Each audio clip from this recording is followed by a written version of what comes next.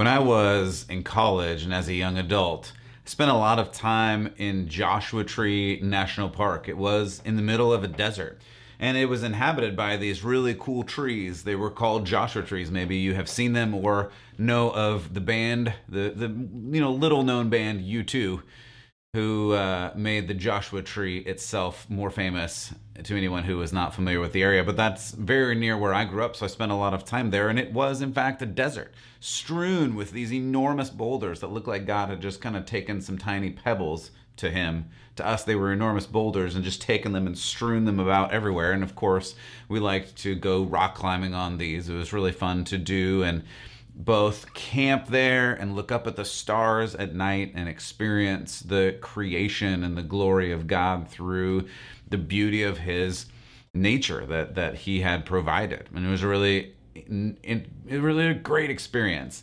just being in creation and recognizing the work of God's hand and how big God really is. But the one thing that Joshua Tree did not have a lot of was water. My name is Matt Odegaard. This is Church Public. Thanks for being with us today. If you haven't already, you can check out churchpublic.com. You can check out this video on YouTube. If you are listening to just the audio, search Church Public as one word. And of course, you can connect with me on social media at Church Public. So, the one thing that Joshua Tree did not have any of, basically, was water. And it's been many years for me since spending a lot of time there.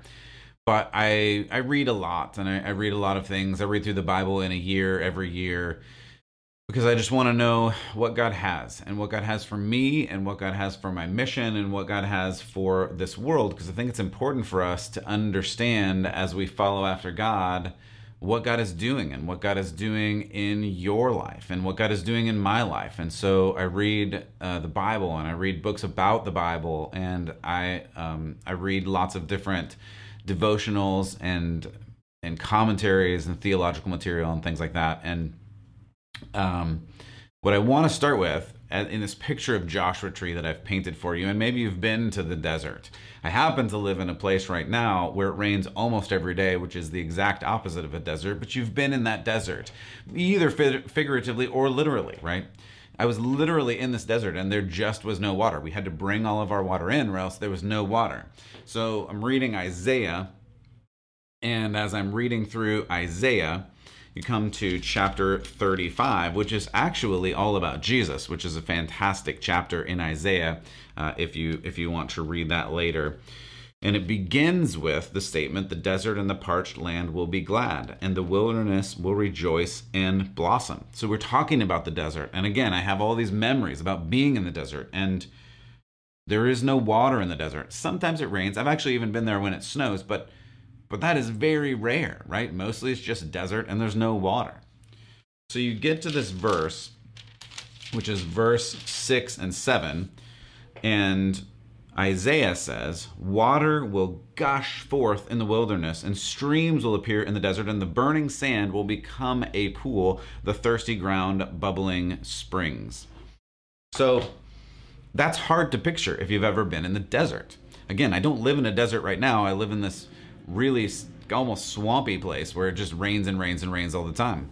But if you're in that desert, you know you're thirsty. You're thirsty. And the ground is thirsty, and the world is thirsty. And these Joshua trees actually were amazing because they even grew there in the first place with no water almost, right?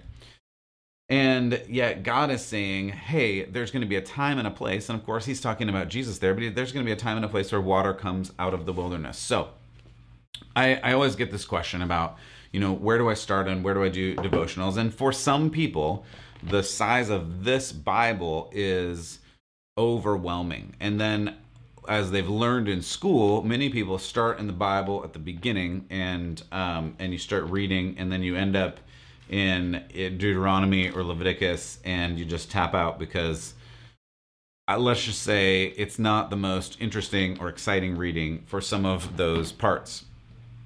I'm just saying, to some, maybe to you, you love it, but to some, it's not as exciting. So many people don't know how to read the Bible. If you don't, and if you're looking for something and some other kind of devotional, I actually have had this book, My Utmost for His Highest by Oswald Chambers, for a long, long time, and he predates me by a long time. I mean, he was born. I wrote it down here. He was born in 1874. That's quite a bit before I was born, and before this period of time that we're talking about now. And yet, this book is a great devotional because it helps you find passages, and he really does a great job. This was put together, I believe, by his wife. It really does a great job of bringing you into the heart of God and the kingdom of God. And it's great starting points. It's not very deep, but it gives you a reading for every single day, which is really easy when you don't know where to start in the vast expanse of the full Bible. And then maybe it'll lead you into something else. So actually yesterday I was reading, it's July 6th reading. Again, every day is numbered. And July 6th was this Isaiah 35 passage. So immediately I was thinking about the times I'd spent in the desert, and the quote at the beginning of this, I'm just going to read some of this to you, says that the parched ground shall become a pool. The parched ground shall become a pool. So again, maybe you've been in a real desert and you know that there's no water around and you're really thirsty. Maybe you were just in a desert in your heart, and maybe this is a season, and I've been through seasons like that, and it's hard to walk through. It's hard to know what God is doing. It's hard to know where God is taking you. And I can really relate to that. Maybe you can relate to that too. Maybe we all want this mountaintop experience where you're standing on top of the mountain and you can see everything, and you can see all the trails, and you know the direction you're supposed to go, and it's very clear. But maybe you're in a desert waiting for this, waiting for that moment when God brings the rain, when God brings the sign of life, which is in the desert, that water. Chambers says, we always have a vision of something before it actually becomes real. When we realize the vision is real, but not yet real in us, Satan comes with his temptations, and we're inclined to say, there's no point in even trying to continue. Instead of the vision becoming real to us, we've entered into a valley of humiliation. Maybe you're in that valley of humiliation. Maybe you're in that place where you just don't feel like that idea that God gave you. Maybe you don't feel like that vision that God has given you is going to come to anything. I definitely feel that way sometimes. Even with this little podcast that I put together, I definitely have moments where I think, God, am I really doing the right thing? Is this what I'm supposed to do? And you get into that valley where Satan just beats you up and says, no, of course you aren't supposed to do this. You're not supposed to do anything. You're just supposed to sit around and do nothing, because that's what Satan does. He accuses you, he lies to you, he beats you up when you're in that place, when you are low. And God wants to say to you, don't let him do that. And here's some great encouragement from God through Chambers. He gives this little metaphor. This is about, it's about being shaped into something. He says, life is not as idle ore, but iron dug from central gloom and battered by the shocks of doom to shape and use. The picture here, if you don't get that, is you have this iron ore, and if you've ever seen or held or grabbed an iron ore, it's just this rock. It's just a rock. It doesn't really do anything. It doesn't mean anything, but in the right hands, with the right tools, it can become something incredibly useful. It can become a tool itself. It can become a sword. It can become a plow. It can become all kinds of things. But it has to be formed and shaped, and that process is severe sometimes. God, this is reading from Chambers again, God gives us a vision, then he takes us down into the valley to batter us into the shape of that vision. Do you feel that? Do you get that? Like, we are that piece of iron that needs to be shaped into whatever tool God wants to use, and you are that. I want you to be very clear in what God is saying here. You are that tool. That goes to Ephesians 2. You are God's workmanship. God created you and then is making you into this thing that Paul says in Ephesians, you were created in advance to do. Those things he has works for you to do, but sometimes we have to be shaped into this thing. And if I'm speaking honestly, if you are admitting it to yourself, that doesn't always feel good. It doesn't feel good to be shaped. We just want things to come easy. We are a society of easy things. Turn on the TV and stream for 20 hours. Turn on your phone and have the food delivered to your house. Have the groceries delivered to your house. Have everything delivered to your house. Everything is easy, and it doesn't take work, and it doesn't take energy, and it doesn't take effort. But with God, sometimes things take energy and effort, and it's actually a good time, because then we become what God has created us to be. Oswald Chambers goes on to say, "It is in the valley that so many of us give up and faint." Do you feel that way today? I know I have felt that way. Sometimes you just want to bail out. It's too hard. It's too hard to follow God. It's too hard to follow this dream, this vision that God has given you to grow you into something that He wants to grow you into.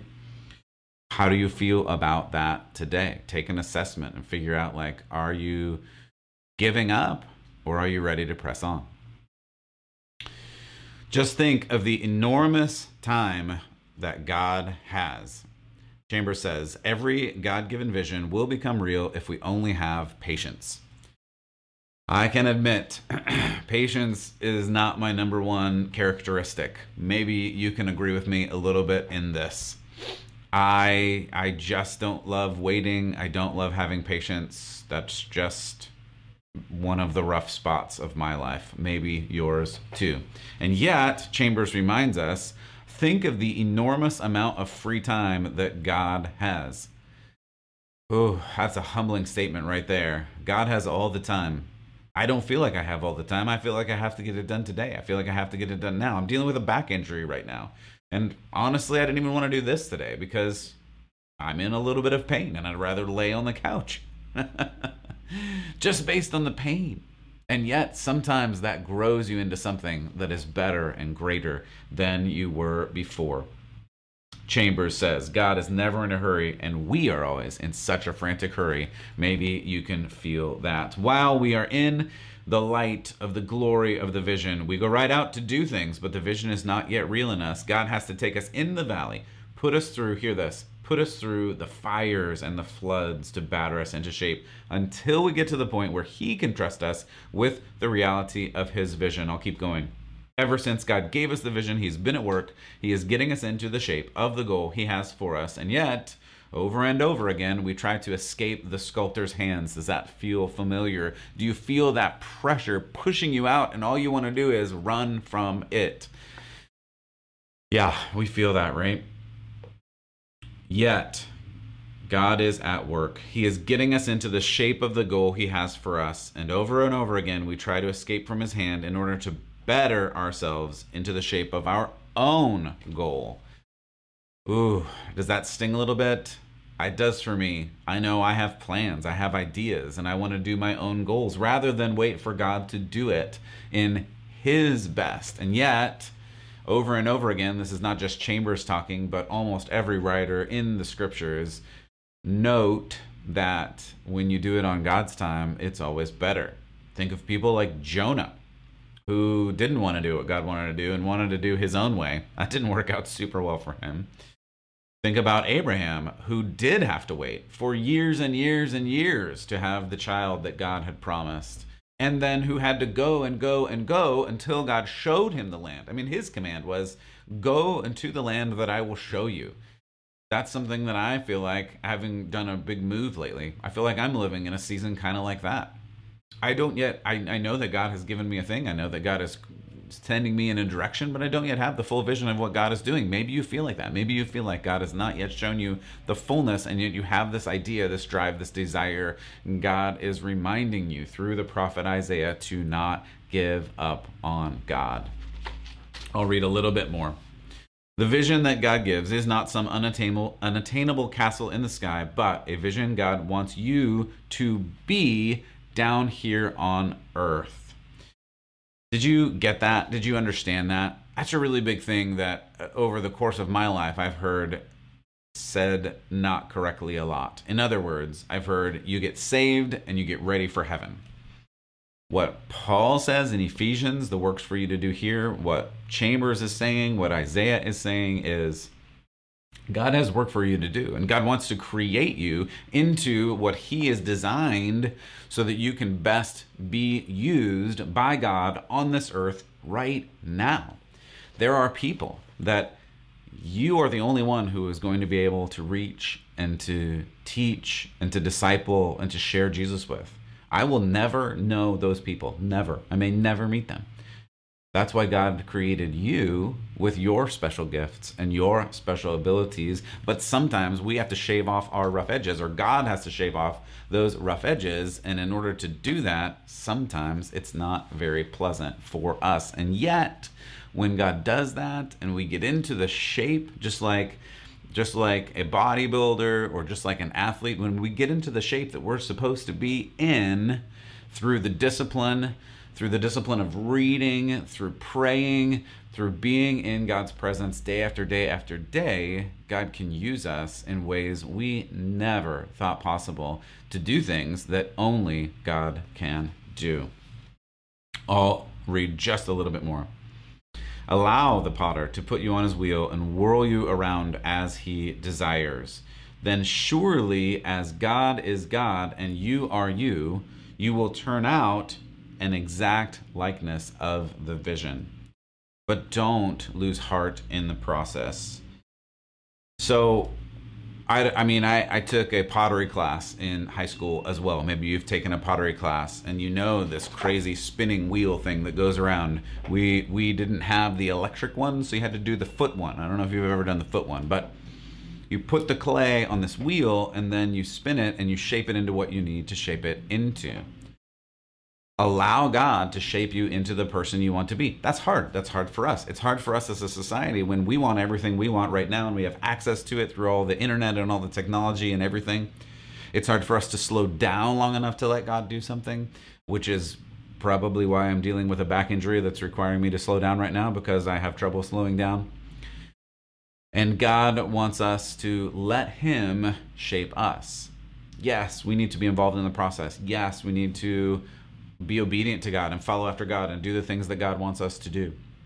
We need to practice the discipline of spending time with God. Yes, but we have to wait on the Lord, just like the psalmist says, wait on the Lord as He renews your strength. There are times when you cannot be the one to get that strength. It has to come from somewhere else. It has to come from God. He's the only source outside of yourself that can really give you what you need. And the amazing thing is, He's promised to do that for you. He has promised to do that for you. So I hope that you're able to wait on the Lord. There's a lot of news out there, and we'll get to the news later, but as I was processing and trying to slow down myself, these are the things that God brought to my mind, and because this is where I am, and this is what I live, and this is what I do at the moment, I thought I would share as well, in the hopes that, in the prayer that, this may help one of you out there as well. I think God wants to do something great in your life. God wants to do something great with your life. That's the beauty of it. That's what Paul tells us. That's what Jesus tells us. And especially through the prophet Isaiah, as we read today, there's so many places that you can go to hear how much God believes in you, how much God wants to work in you and wants you to be better and more effective than you could ever be on your own. And maybe you're dealing with loneliness and hurt and hopelessness, and God wants to be your hope and your peace and your comfort through those times. And this life can be incredibly hard, but God has something for you that's even better. So I hope and I pray that you allow Him to meet you in this time. And open up your Bible today if you haven't done it already, and find a place. I suggest starting with the Gospels if you don't know where to start. Matthew, Mark, Luke, or John. Any of those are great. John is probably the easiest to read, and a great story about who Jesus is. But the letters that Paul writes are fantastic, which follow after Acts and Romans. And anyway, I don't mean to get into all the different things. There's so many different places to start. I do love the Old Testament as well. I don't mean to downplay it. As I mentioned, I do read through it every year as well, and it has so much to teach us. I'm reading from Isaiah today. But sometimes if you don't understand all the prophet stuff and all of the different Judaic law things, it can be a little cumbersome, and I get that. So get a good study Bible that gives you all of the information on the sides, or read it online with some kind of easy to read online commentary. There's so many tools that we have available. I think the only thing that gets in our way is ourselves and our busyness. So I just wanted to share this with you. And my utmost for his highest, Oswald Chambers. You can get the book. I have the paper book because sometimes it's just nice to hold something, and I have lots of scribbles in mine. You can also get it online. All of his stuff is online. It even automatically goes to the day of the year that you're on when you go to the website. I'm in no way vested in this, but I just have been reading that particular one on and off for a couple decades, and actually more than a couple. Anyway, long time. And it's still really good. It's still really effective, and God used him in his lifetime and beyond. And that's the kind of thing that I want to point to today that you have in you. God wants to use you in a way that goes beyond, who knows, into your family, into your kids, into your friends, into your workplace. You have no idea who is around you that God may want to reach through you today, this week, this year, in your lifetime. But if you pour in and allow God to shape you and mold you, even through those hard times, God will be able to use you in someone else's life, and hopefully, as we pray through, bring them to a relationship with Jesus. That is my goal with the relationships that I have. Hopefully that's your goal as we love God and as we love one another through the power and strength of Jesus and the Spirit. So God bless you, and as always, I hope that you keep the faith.